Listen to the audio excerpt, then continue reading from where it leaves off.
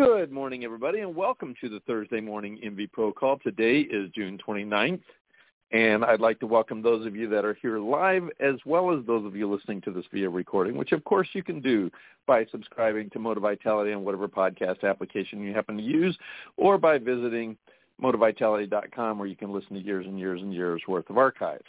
Also, I don't know if you guys ever realize, like, when you actually look at the date and you go, oh, crap, it's my brother's birthday today. That's I don't know if that happens to anybody else, but that's exactly what just happened to me. And so if it happened to you as well, first off, that'd be kind of weird. But secondly, come on in. The water's warm. And welcome to my head. So anyway, I'm going to start the call off the way I do pretty much every week, which is by asking, was there anything anybody learned this last week that you wish you had known before? Anything that happened that's worthy of sharing with other professionals across the country, or anything we can help you with? Any questions we can answer for you?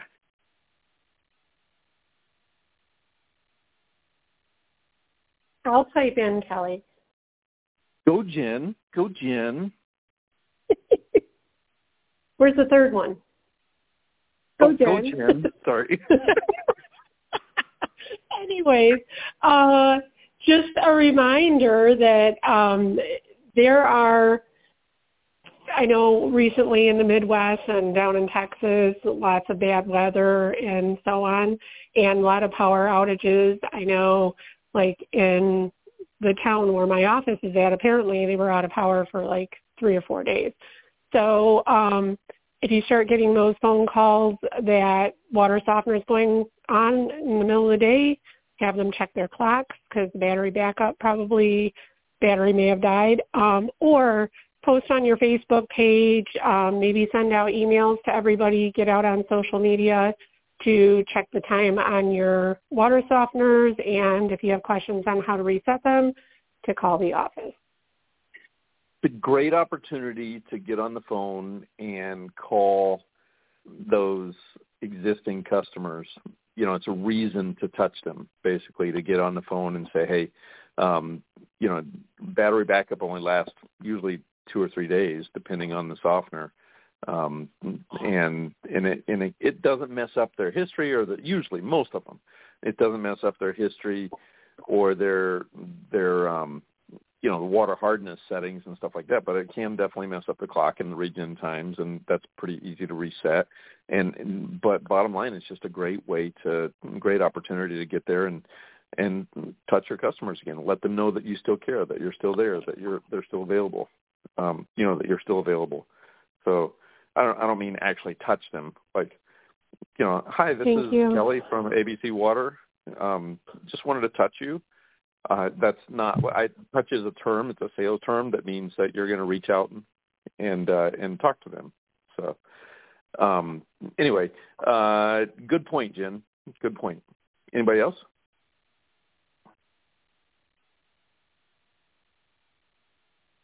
Hello?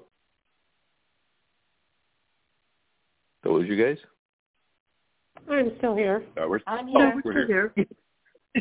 You guys are just pondering what did Kelly just say about touching his customers? Yes, exactly. That's the professional Moti-Vitality podcast. That's right. So, anyway, no, great point. Anybody else have anything?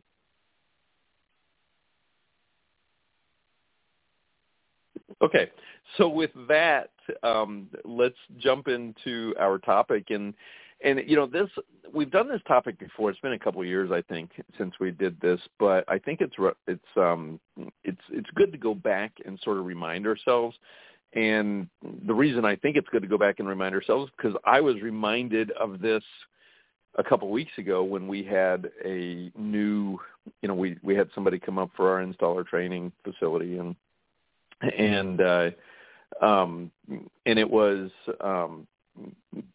I was going through teaching the virtual portion of the installer training, and I was talking about hardness and an RO, and I was talking about, the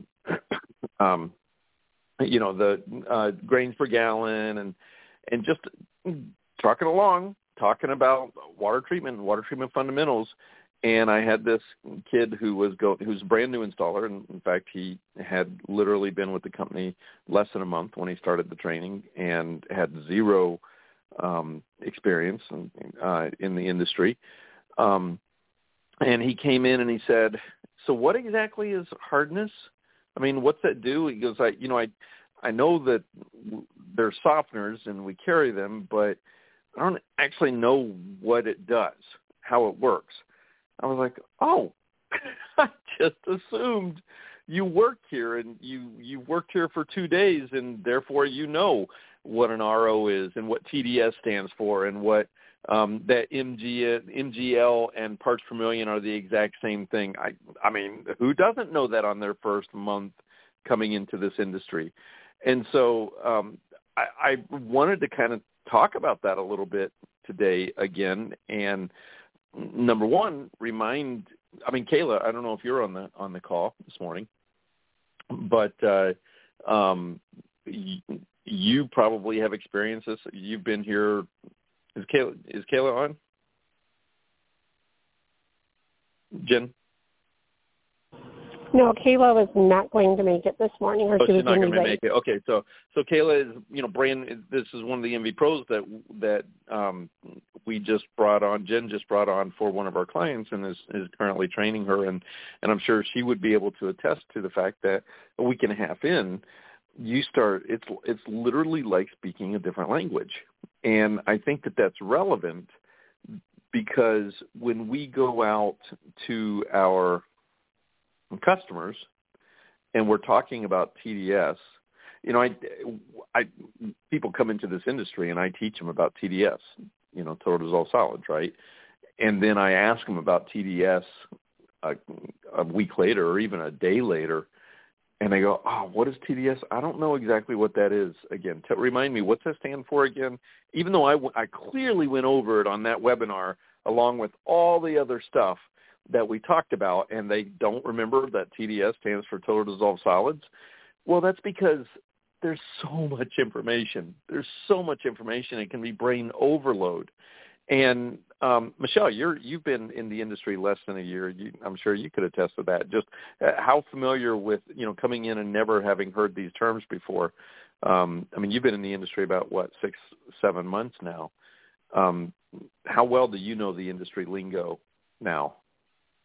I know some better than others. I think it's, more like conversions of grains per gallon and stuff like that. But I do know some better than others. But it's best to always assume, I think, that people, especially new people, don't know it all or maybe get confused.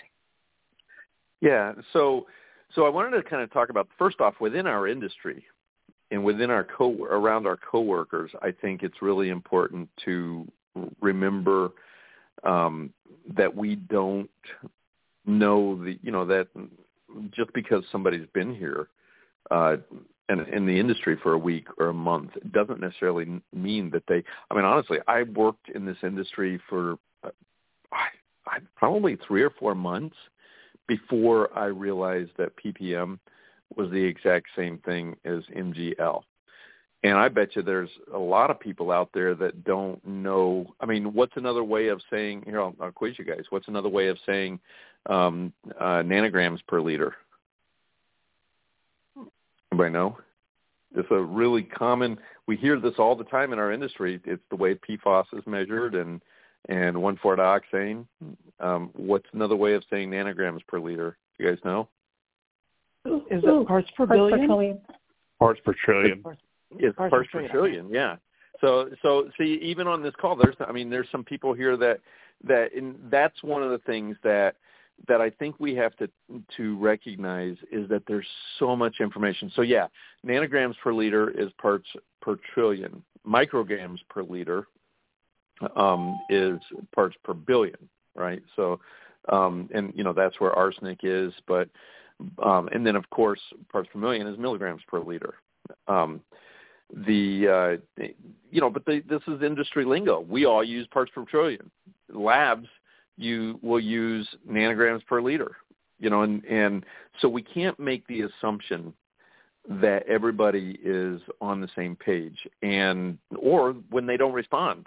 And so how is that relevant to what we do out there when we're talking to our customers? First off, if the guy who sat through the webinar, who look at the pictures, who is coming in the industry, if they can't remember or are missing what total dissolved solids stands for or means, should we be surprised when our customers also don't get it? And so I kind of wanted to have a discussion about that, because there's a couple different things that a couple different relevant ways we can talk about the industry lingo in regards to our customers. But I wanted to ask you guys first, anybody have a story or an experience where this became an issue, where you were out there talking about something and the customers just completely misunderstood because you used the lingo or you said RO and they said, I don't want an RO, I want a reverse osmosis. So, I mean, anybody, tell me what your experience with this topic is. Kelly? Yes, go ahead, Paul. Yes, Paul. Good morning. So I can give you an example that just occurred the other day that was from one of our mutual students. And he was saying to me, well, I told the lady that the RO would bring the TDS down to 5 or something, 5 milligrams per liter. And she's upset because apparently she's a sciencey type and she's got a TDS meter and she's measuring it at, I think, 20. And I said, well, that's not how it works. It's a percentage reduction. It's not a fixed amount. He said, what's the tap water? And he told me the tap water. And I said, okay, then do the math. And it turned out it was about 95% rejection. But in spite of everything you and I had covered, he did not understand that concept. Yeah. So, and he's, on the ball and trying to learn and everything. So it just illustrates that, like, wow, I thought we had conveyed that and he got it, and apparently no. So that's where, and that can create those uncomfortable situations. I mean, yeah. So if if we started at, at a TDS of 100, 110, and we had 5 parts per million after that TDS meter, that's a pretty good rejection rate, right? That's 95, 96% rejection rate. But you're right. If you're starting at 300, that's where that's where the tap water was, 300. Yeah, if you're at 300, you're not going to really expect to see it. I mean, you could. I mean, it's possible. It's a really good working reverse osmosis system, But you're right. That's where it's sometimes hard, and that begs the question: how much detail do you go into with the customer? How much, when you're doing your presentation, how much do you teach them? Because it can get confusing, and it can actually open up another can of worms. And like in that situation, when you're talking about rejection rates, or what it should be, how much information do you give the customer? How much are they going to retain and misunderstand? Who else has a experience with this?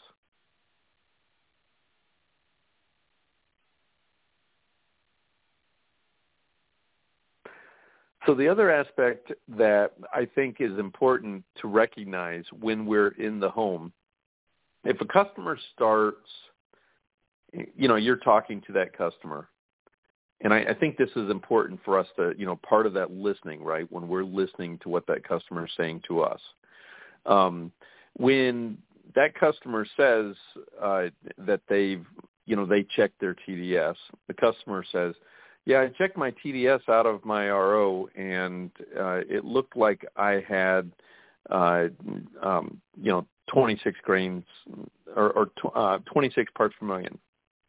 What does that tell us? Now, we've gone in, it's a sales call, we've gone in, and now we're doing that presentation. We've done our plumbing assessment. We've talked to the customer, and they said, yeah, I just checked the TDS out of my RO, and it was 26 parts per million. What did we just learn? It's a sales call, right? What did we just learn?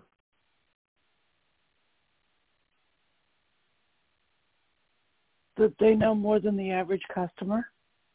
Yeah, which begs the question, how, right? Not only do they know more than the average customer, but they spoke our language, right? They said, because does the average customer call it an RO? No. And do they refer to TDS? No. No. And so what does that tell us? They either are in the industry or know somebody that is. Yeah, right. They've been talking, and so this is strong evidence that we need to gather more information, right? We need to find out. They've obviously either done some research, although you can kind of tell when people have done research because they'll get it wrong, right? They'll say, I've got 5 grains per gallon of iron in my water. You know, you can kind of tell, or when they've talked to somebody else. So we kind of, you know, when it would be like me trying to speak German. You know, I know just enough words to make somebody who actually speaks German realize that I'm an idiot. You know, so they, you know, so it would be just better for me to not even attempt, you know, and I think that is what happens with sometimes our customers, you know, when they start, they'll say, or, you know, it means that they've done some research, or it could also, well, what else could it also possibly mean? You know, they're talking about you know, having 5 grains per gallon of iron in their water. What could that be evidence of? So they've had another sales rep out there. Yeah, somebody else. And so to the point of not understanding the lingo, you know, maybe could be that salesperson, because I've talked to salespeople that were out there that didn't understand the lingo either. You know, they're brand new. They went out there. They thought they memorized their script. And, you know, because they didn't understand the concepts. They really didn't understand exactly how the stuff works. You know, anybody can memorize stuff eventually. You know, there's a big difference between memorizing that TDS stands for total dissolved solids and understanding exactly what TDS is, you know. And I mean, I see the blank look on people's faces sometimes when, you know, Paul, you and I, when we're working with salespeople, and when you say, you know, you've got 10 grains per gallon of hardness in the water, and you explain to them that, you know, and they stick their TDS meter in, and they've only got, you know, 110 parts per million of total dissolved solids from the TDS meter. You try and explain that to even salespeople sometimes, and they're at a loss. They don't understand that that's one of those 2 tests are wrong, you know, because anybody other than Paul, what should be the minimum TDS that you should have? If you got 10 grains per gallon of hardness in the water, what should be the minimum TDS? Yeah, I said anybody but Paul because I know Paul knows this. We've worked together. What should be the minimum TDS? If I've got 10 grains per gallon of hardness in the water, what should be the minimum TDS my meter reads?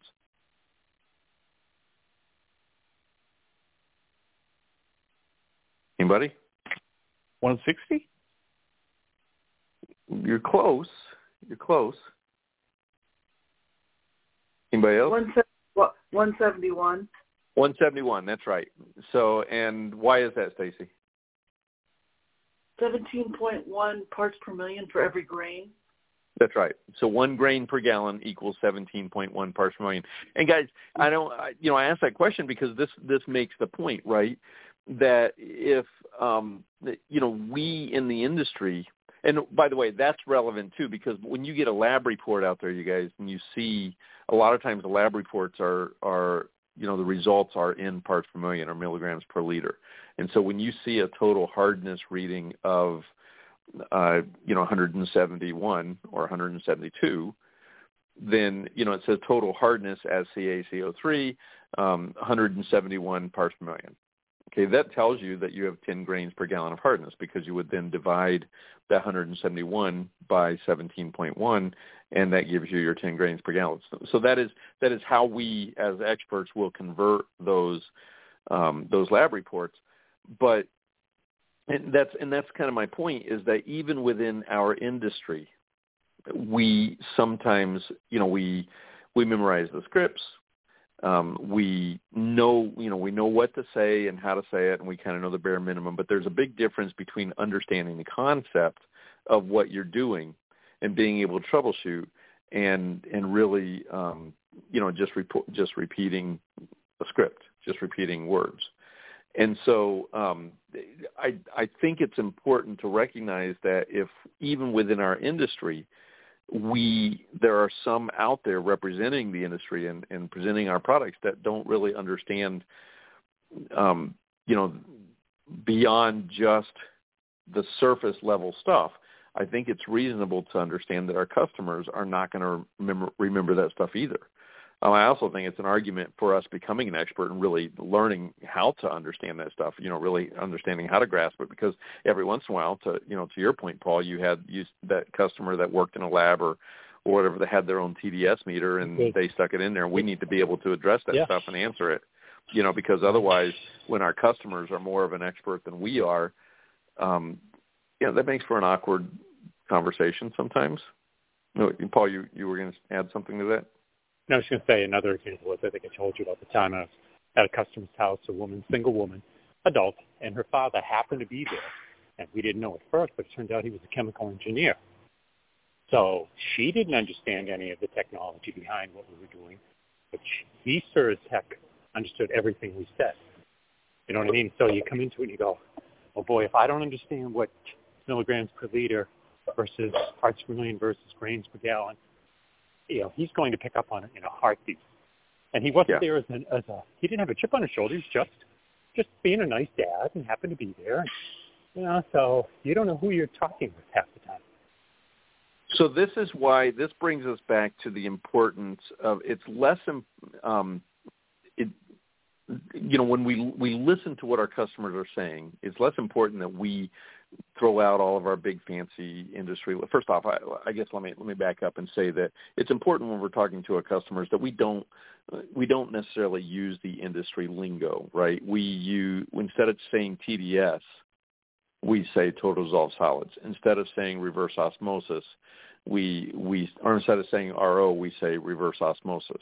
And not to mention some of the other terms that we can throw around, upflow brining, countercurrent regeneration, proportional brining, dry brine tank, the things that a lot of us in our own industry don't understand, but the customers definitely are not going to understand that. Ion exchange, if there's one thing that I struggled with especially when I was in sales, was because I am, certified and go through this stuff and a little geeky about it, is going in too deep and really, explaining too much to a customer. So that's one of the things that we need to do, is make sure that we are speaking a language that the customers can understand, and recognizing that they are hearing this many times for the first time, and they're not going to remember everything that you say in that hour and a half, 2 hour presentation. They're not going to understand it. That is why, by the way, sometimes the demonstration, they're going to recognize and understand tea. You make tea for them in the house. They're going to remember that because it's relevant. It's something that they do every day. They're going to understand if you do show them the soap demo, and show them how much better the soap suds up. That's an argument for doing some of those demonstrations, because those are the things that they're going to remember.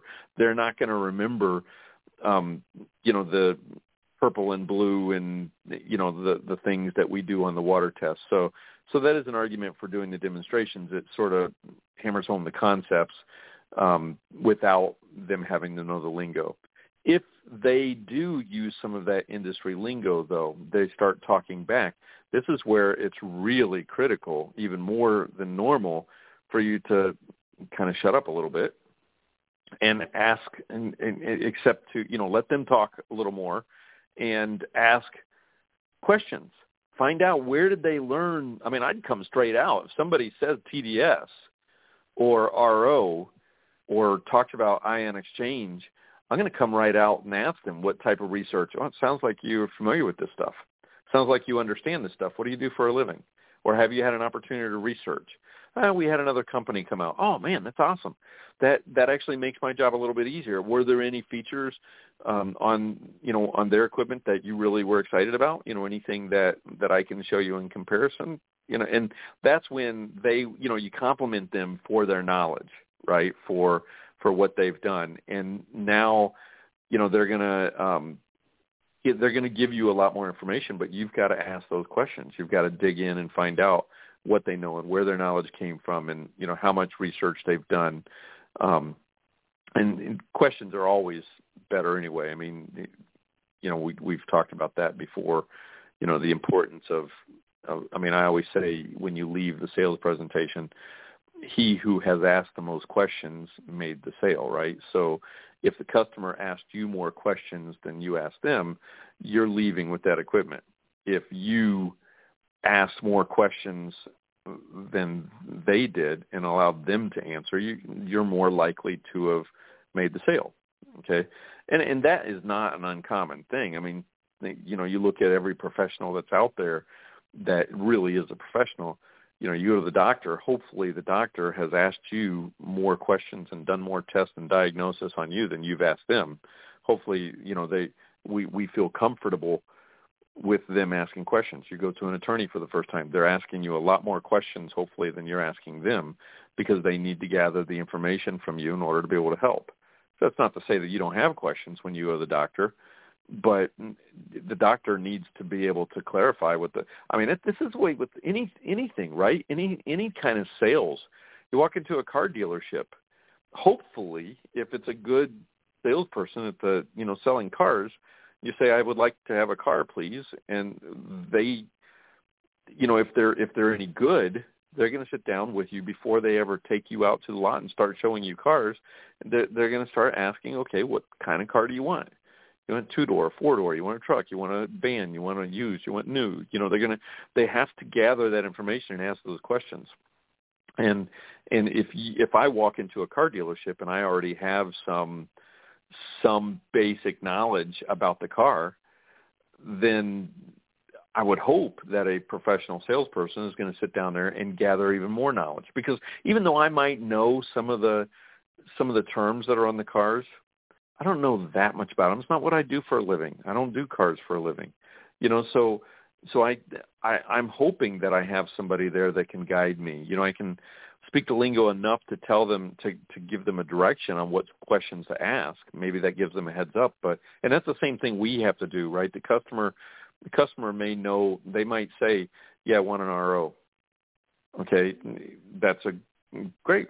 That's good. What type of what are you hoping to accomplish with that reverse osmosis system?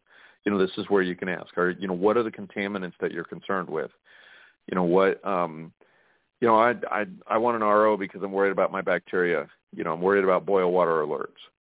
Okay, they've done some research. They know they're using the term RO, the industry lingo, but they haven't done enough research to understand that RO should not be used for bacteria control. So we have to, and we wouldn't know that if we just said, oh, you want an RO? Sure, here's an RO.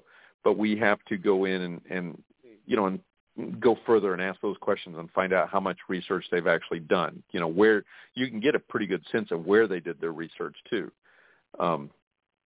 Any final comments or thoughts on this topic? Anything at all?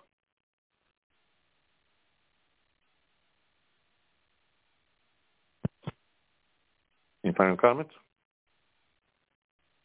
So no, the one thing is ahead. I just always try to use their terms more so than our terms. Oh, good the goal point. is to make it very clear for them, because they don't care how much you know until they know how much you care. Yeah, that's right. Yep, that's true. And you got to find out what their concerns are, but also it's kind of like a needs-based selling, finding out what they need, but then, explaining this is what you're wanting, this is what you're needing, and this is how it does it, and being more clear in their terms on what it does. I mean, I always carry the list of the contaminants that our system is certified for. Yep. Exactly. Yeah, so I can go over that. It's like, do any of these things concern you? Yeah. That's all of them? Like, sometimes. So. Yeah. Mm-hmm. All right. But some people you'll get you guys, people that are. I'm sorry. Go ahead. I said you'll get people that are concerned about different things. So you never know. That's true. Yeah. Mm-hmm. So, all right, guys. With that is our time for the day. So everybody have a really safe and enjoyable 4th of July weekend and week and day. And we will talk to you next week, if not before. So be safe, everybody. Thanks. Thanks, Kelly. You too.